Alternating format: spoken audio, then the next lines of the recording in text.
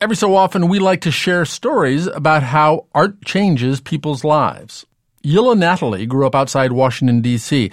When she got to high school, it nearly swallowed her whole. I was one in a sea of 4,500 kids, and really took me a long time to find any kind of identity in that school. It was a really tough place to be a teenager. Yilla had grown up studying ballet, but her family couldn't afford classes anymore. Add to that, puberty. I mean, I went from being a stick pole with, flat chests and, perfect ballet body to a D cup overnight. And I didn't really know what to do with it. I was definitely didn't look like a ballerina anymore. And so I kind of gave that up and slowly learned to not really like the way I looked or feel very comfortable with myself. It was 1991, so like pretty much every high schooler in America, Yilla was into U2, big time.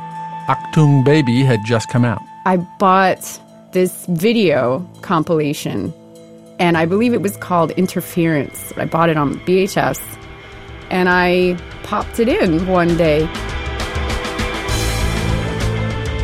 It had all the videos from the Achtung Baby album. And in between the videos, there were little sound bites and interviews. And right before the Mysterious Ways video, very quick sound bite of Bono saying, I have a weakness for belly dancers. I have a weakness for belly dancers. This video was really tantalizing. There were scenes in Morocco and, beautiful white buildings. And then a belly dancer shows up, and her movements were like butter.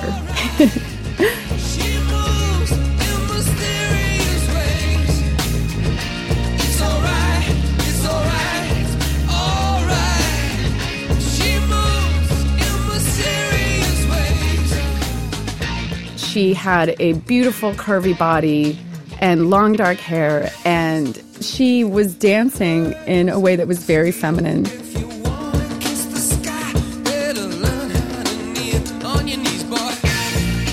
This woman that he's describing, this dancer, she was able to make Bono go down on his knees. And to me, that was so powerful, that she could take this amazing rock star and make him suffer so. Really blew my mind.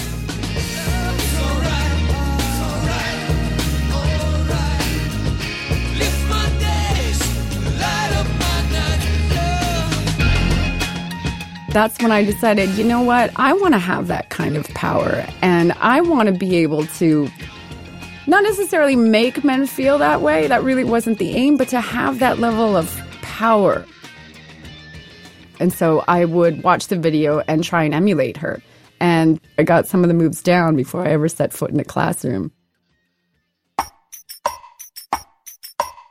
It's been over 20 years since I saw that video. And now I am a belly dance instructor and performer, and I've been performing at weddings and in restaurants and in people's living rooms and on stages for the last 10 or so years.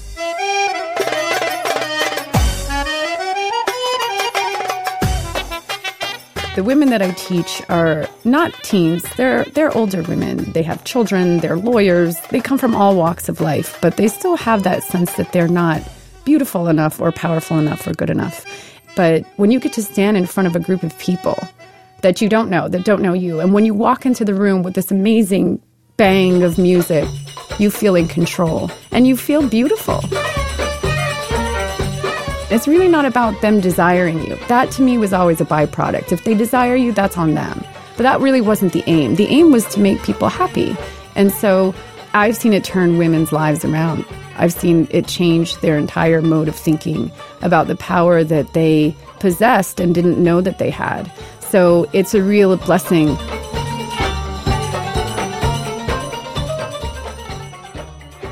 Bono has not seen my belly dancing yet, and he's running out of time because I'm 40 now, so I don't want to be doing this too much longer. I'd rather teach. So Bono has to hurry up if he wants to see this amazing product that he's created. and I'm sure he'll love it.